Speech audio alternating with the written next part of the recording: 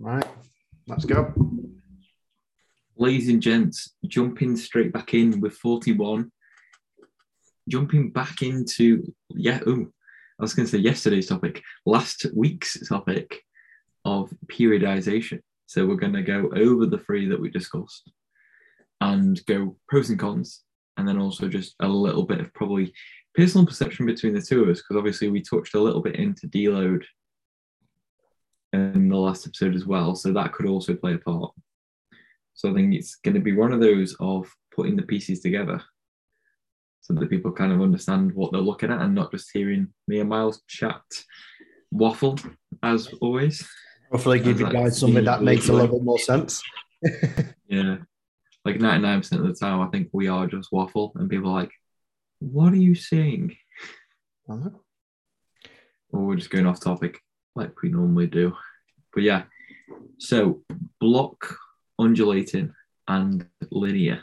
Do you want to jump us back in with your professional understandings and explanations?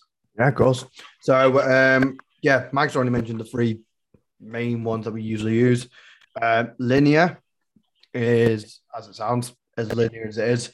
So this is a direct approach where intensity or volume increases and the opposite drops. So this might be like over the weeks and months, you'll see a general decrease in, let's say, volume and a general increase of intensity. And the reason why they do it straight like that is to technically avoid any kind of overload, any kind of injuries, anything like that, to make sure. Undulating is a bit more of a mixed approach. So there's a few different ways you can do it. You can do it bi-weekly, weekly, or daily undulated. So daily would mean each day of the week will be different.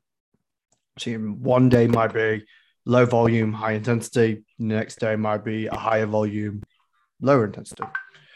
And then you've got obviously weekly, which is 1 week will probably be higher volume, again, low intensity, vice versa. So it can be mixed up. And then you've got block training. Block training is where you focus on one focus. So let's say max strength, whatever you want to call it. And then the next phase will be something else. And so on, so on. And that'll be more that'll be more set in stone rather than the other two which can change. All of them, in my opinion, have their place.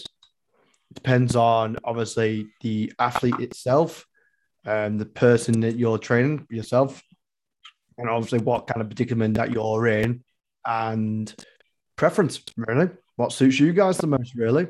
So we've talked about this before. What we're probably going to do is now we're going to probably go through each segment, through each periodization, and kind of give a kind of pros and cons and a bit of a discussion on which we think are the best and the worst aspects of each one. And then we'll try to bring it all up together to you. So we'll start with the dead easy one, linear. What do you think, Mike? So I think it'll come down to what an actual person understands, but also say if we had a client and they were going linear approach, if you looked at it in terms of overreaching, so obviously, well, not obviously, if you looked at it as a bell curve in terms of MEV and MRV, yes, this is generally looks more towards like muscle building and hypertrophy. I think you can still get the same basis from this kind of work as well. So it kind of works into the aspect of obviously volume and intensity is going to alter over time. What kind of volume does the individual need to start with or end with? And also what's the kind of intensity that they need to be pushing or perceivably understand as an intensity? So I think it's quite hard to just jump on one scale, especially if you're pushing to an individual to start in and you're like, okay, low intensity, high volume, but they are not accustomed to higher volume. And then over a period of time, their ability to recover is absolutely terrible. Yeah.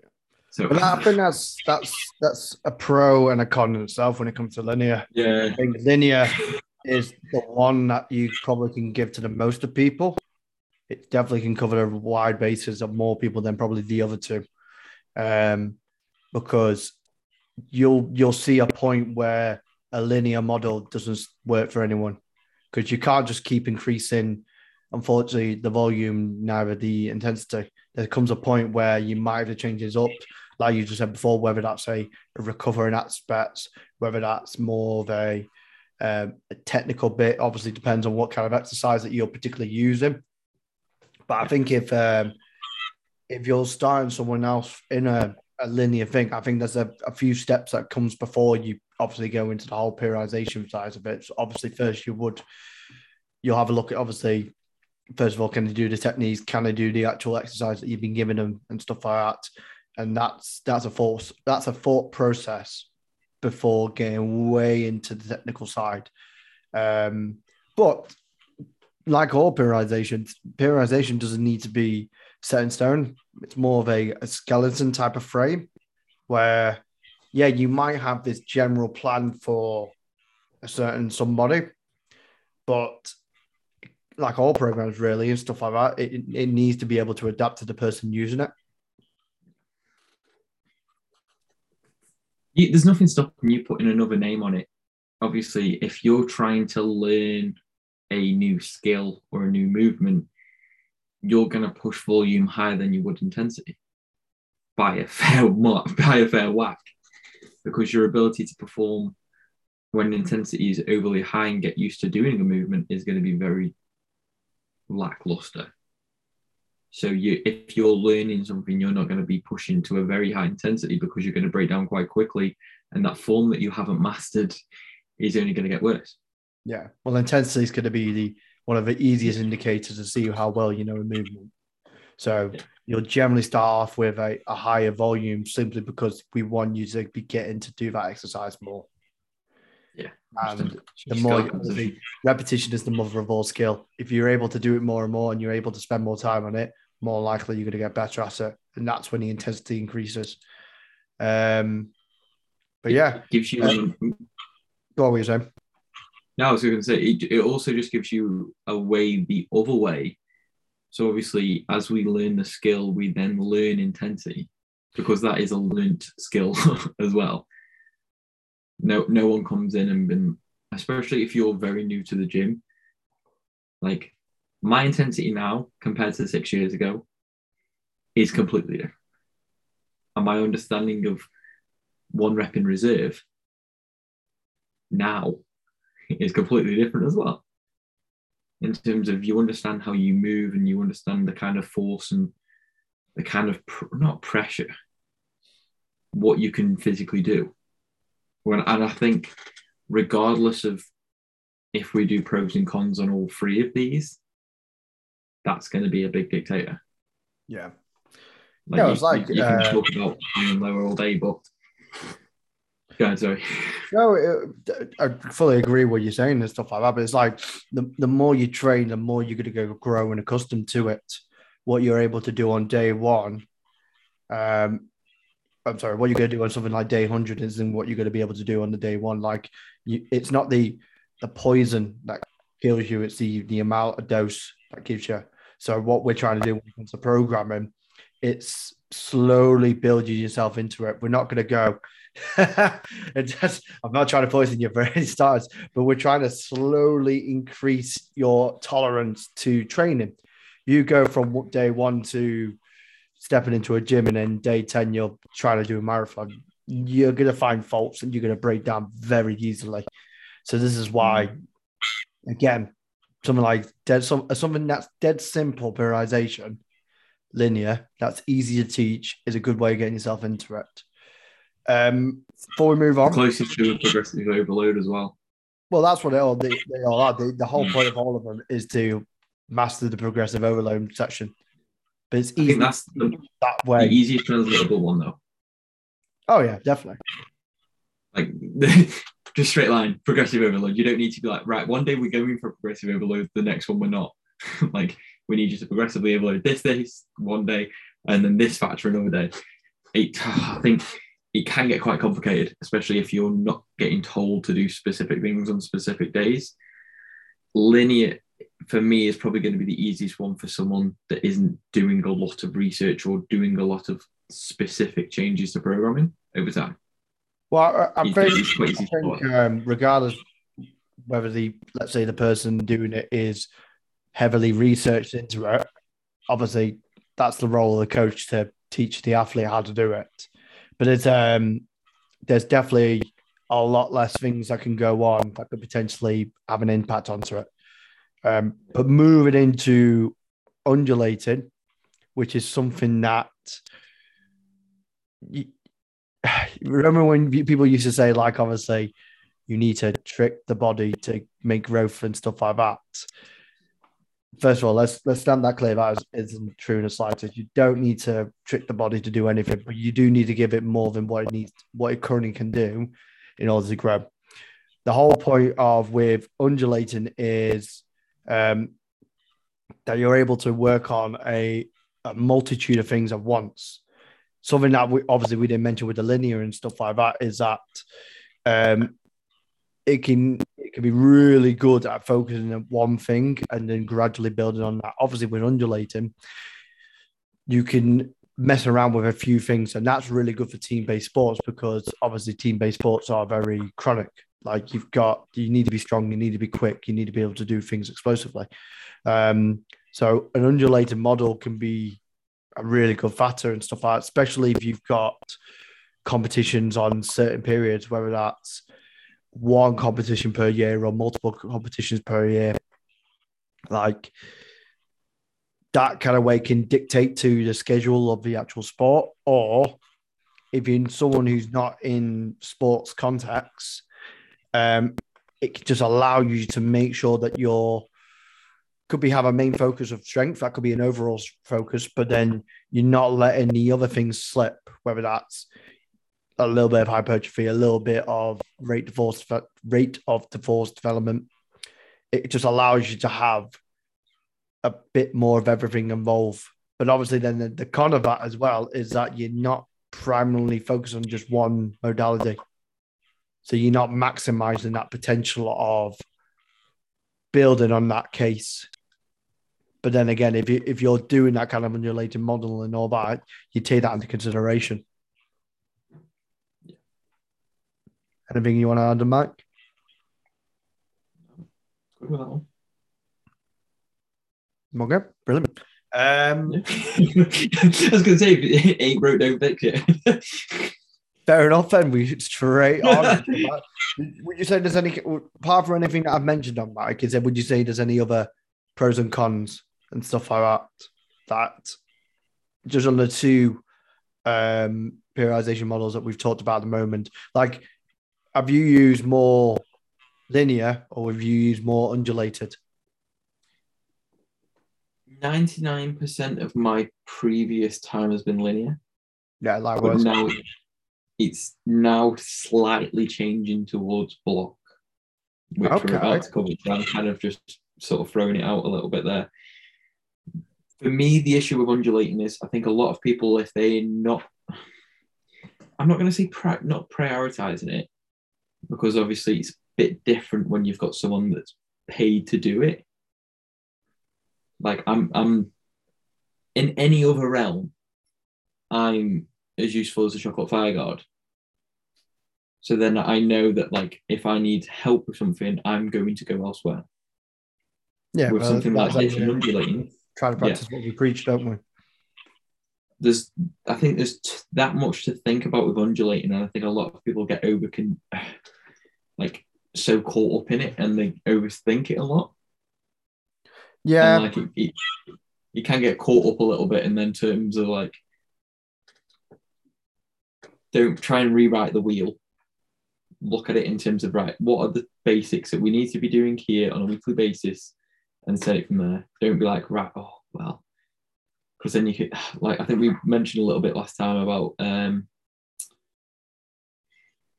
VBT, and it's like you don't need to be looking at that kind of stuff. Like, what's the general emphasis of what you need to be doing to get more powerful? Okay, let's stick with that.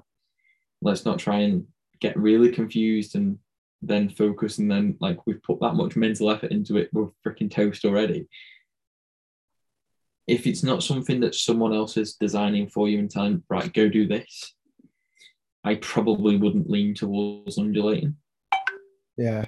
No, I completely agree with you. And one of the cons that I found with undulating is that if you've got someone that properly needs to work on one modality, and I say modality is an aspect, and they find that by the end of one session, they're just getting themselves warmed up into it, and then the next day they're doing something else completely, it just breaks down rhythm. And then obviously you're giving the body a completely different stimulus. And if they've not fully recovered from it, then obviously the program needs to change and all that. But then it's different things that the body has to think about. And that could play a part with recovery, that could play on the progress and all that kind of thing. So, no, I 100% agree with you in that factor.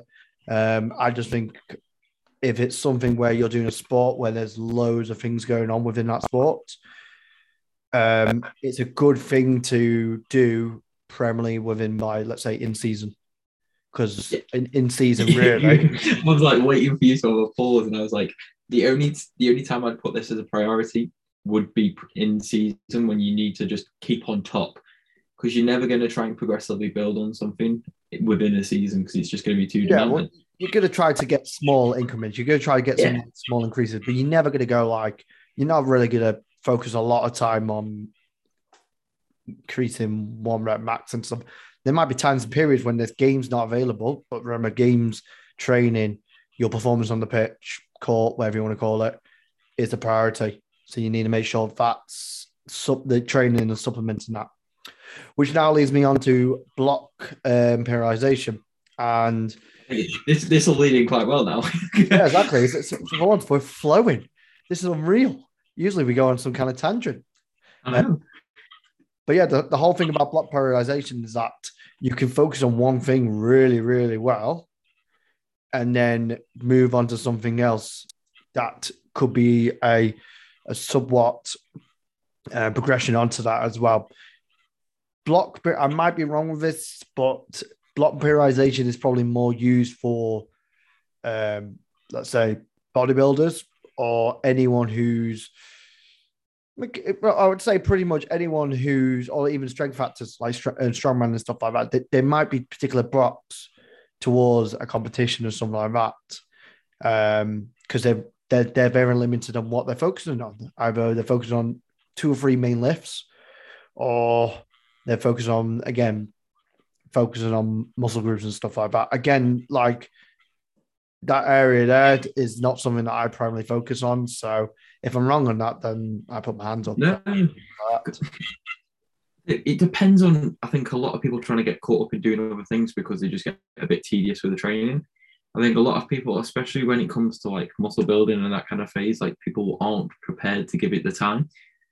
And like we say block periodization, like it might be like 1 week on one thing on another thing. You might be looking at a 40-week block of the same kind of principal plan.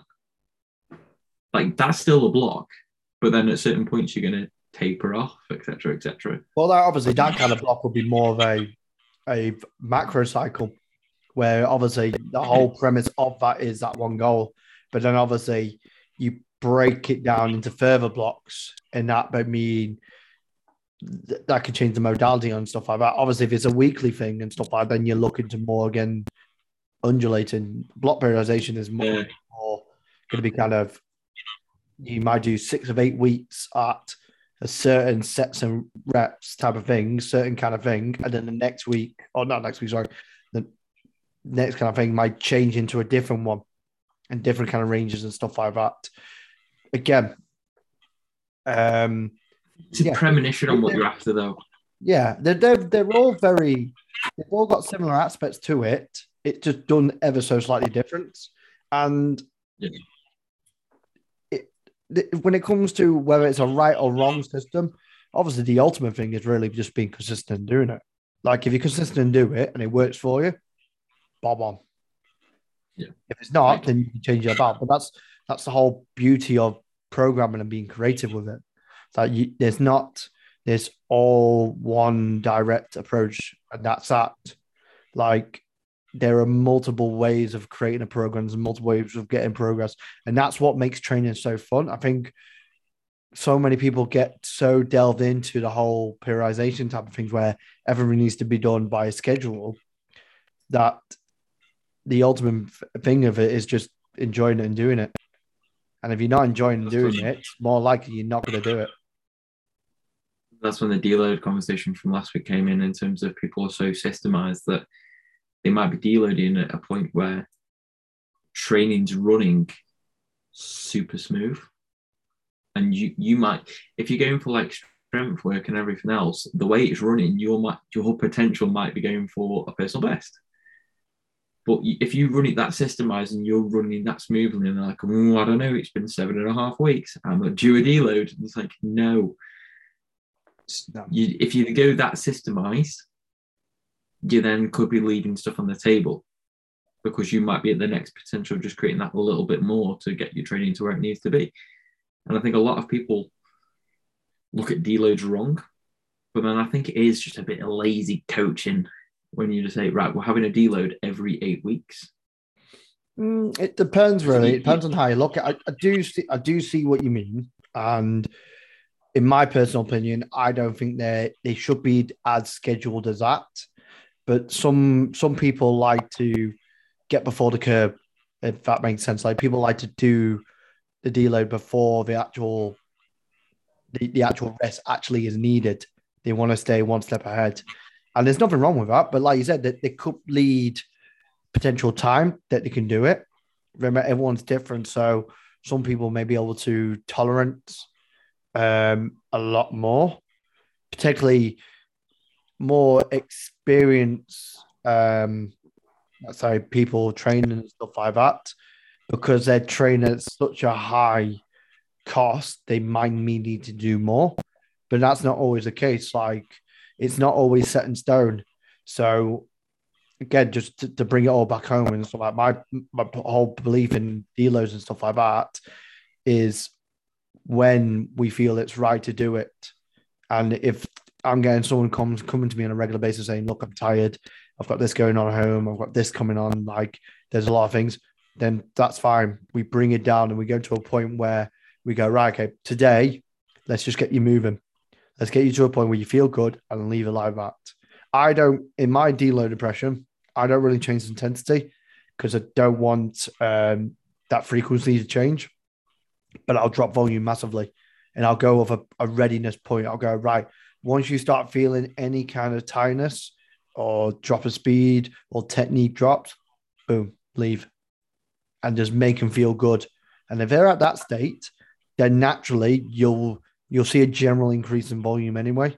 And before you know it, they'll be back to where they are or even greater, because sometimes you need that little time to rest in order for an adaptation to obviously on the rise. This could sound quite interesting to you because obviously this isn't going to be strength-based or performance-based. However, deloads as a motivational tool. Ooh. In what context? Like, give me an example. Yeah. So obviously, unless someone physically needs a deload, I'm going to give them a deload. If someone's getting in really good shape for their holiday and we have a little breather with training at that point, they might not necessarily, obviously, if they need a deload, they need a deload. If they don't need a deload and they need that little bit of inspiration, be like, right, we're going to drop off training and give you a bit more time to relax. When you're on holiday, do you remember why we're doing this? Oh, because we're going on holiday. Oh, okay. I see what you mean. It's also you're setting a deload to the parameters of what the person can physically do. They're going on holiday. The last thing I want to force them to do is train. Also, they might not have the greatest capacity to train. I've been on holiday in the past and they said, yeah, we've got a full gym and they've got dumbbells that run up to 6 kilos and a treadmill that skips. So it's like, what am I going to set an individual to do with that condition? Not a lot. So I'll work it to the parameters of what they can physically achieve, but then also just around their general lifestyle. Yeah, I think a way of deloads that we've not really mentioned before is use it as more of a tapering factor. Obviously, you're not going to be obviously when it comes to competitions or games and stuff like that. You want them to be at peak. You don't want to, so you wouldn't do like a big session before a day of a match or a day of a competition and stuff like that. But periodizing like a tapering period of maybe like a week or two or something like that, or even maybe a little bit longer, like something that brings the specific of the actual event a bit more into the actual training. That's probably another good way of using deloads. Um, but yeah, I think again it's like all of us really. I think it all depends on the person who's training, and if they don't feel like they need that many deloads, that's fine. If the results say otherwise, then you come to have a look and you change it around. Maybe just need to give them a few days off and stuff like that. Like there's just like for example, in my own training stuff like that, there's just times where I have a training session planned. I'm physically not capable of doing it, so it just either I get myself on a little bike, I do something a little bit simple, or I barely chill. I just don't do anything. And if I feel great the next day, bob on. If I don't, then I'll give myself a little bit more time. It's it's allowing that readiness, a factor, and the athletes or the client's opinions to dictate the program, and you'll get more of a buy-in that kind of way if you do it like that. So yeah, I think that's a good way to end it. But to conclude everything that we spoke about, Mike, um, I think from my end, I think if you're a beginner and you're getting yourself into periodization, linear is the way forward. That's a great way to start off with because less to think about. It's an easy method to use, and there's not really that much wrong you can go with it into the point where you start going into that intermediate advanced type of stage where you are going to probably need either one of the two. And I think which one you either use, either undulated or block periodization, depends on the competition, sport, your preference. And I think that's it, really. Like, I don't think there's anything more really to say about it. No, then we're good. Yeah, brilliant. Yeah. Wow. This has been quite easy to talk about. We've done this quite straight. I'm quite chuffed with myself. I don't know what to say. Yeah, brilliant. Right, guys. Well, if you guys have enjoyed this kind of two-parter of an episode about programming and periodization, make sure you give us a like. Make sure you share this with everyone and you subscribe. It helps us out more than anything. If there's any other topics you guys want us to cover, or if there's any questions about the topic we've talked about today, bob on, give us a message and stuff like that. But yeah, hope you guys enjoyed the episode. We'll see you guys in the next one. I have no idea what Mike is laughing about, but we'll see you guys. I'm so shocked. I'm shocked. I'm baffled. I'm like, we've done this so well. We've not got any rants. We've not got any tangents. I'm probably going on a tangent right now. I'm ruining it. So I'm just going to end the episode here. But right, guys, I'll see you all later, and we'll see you all in the next episode. Ta-ta. Peace out. Oh.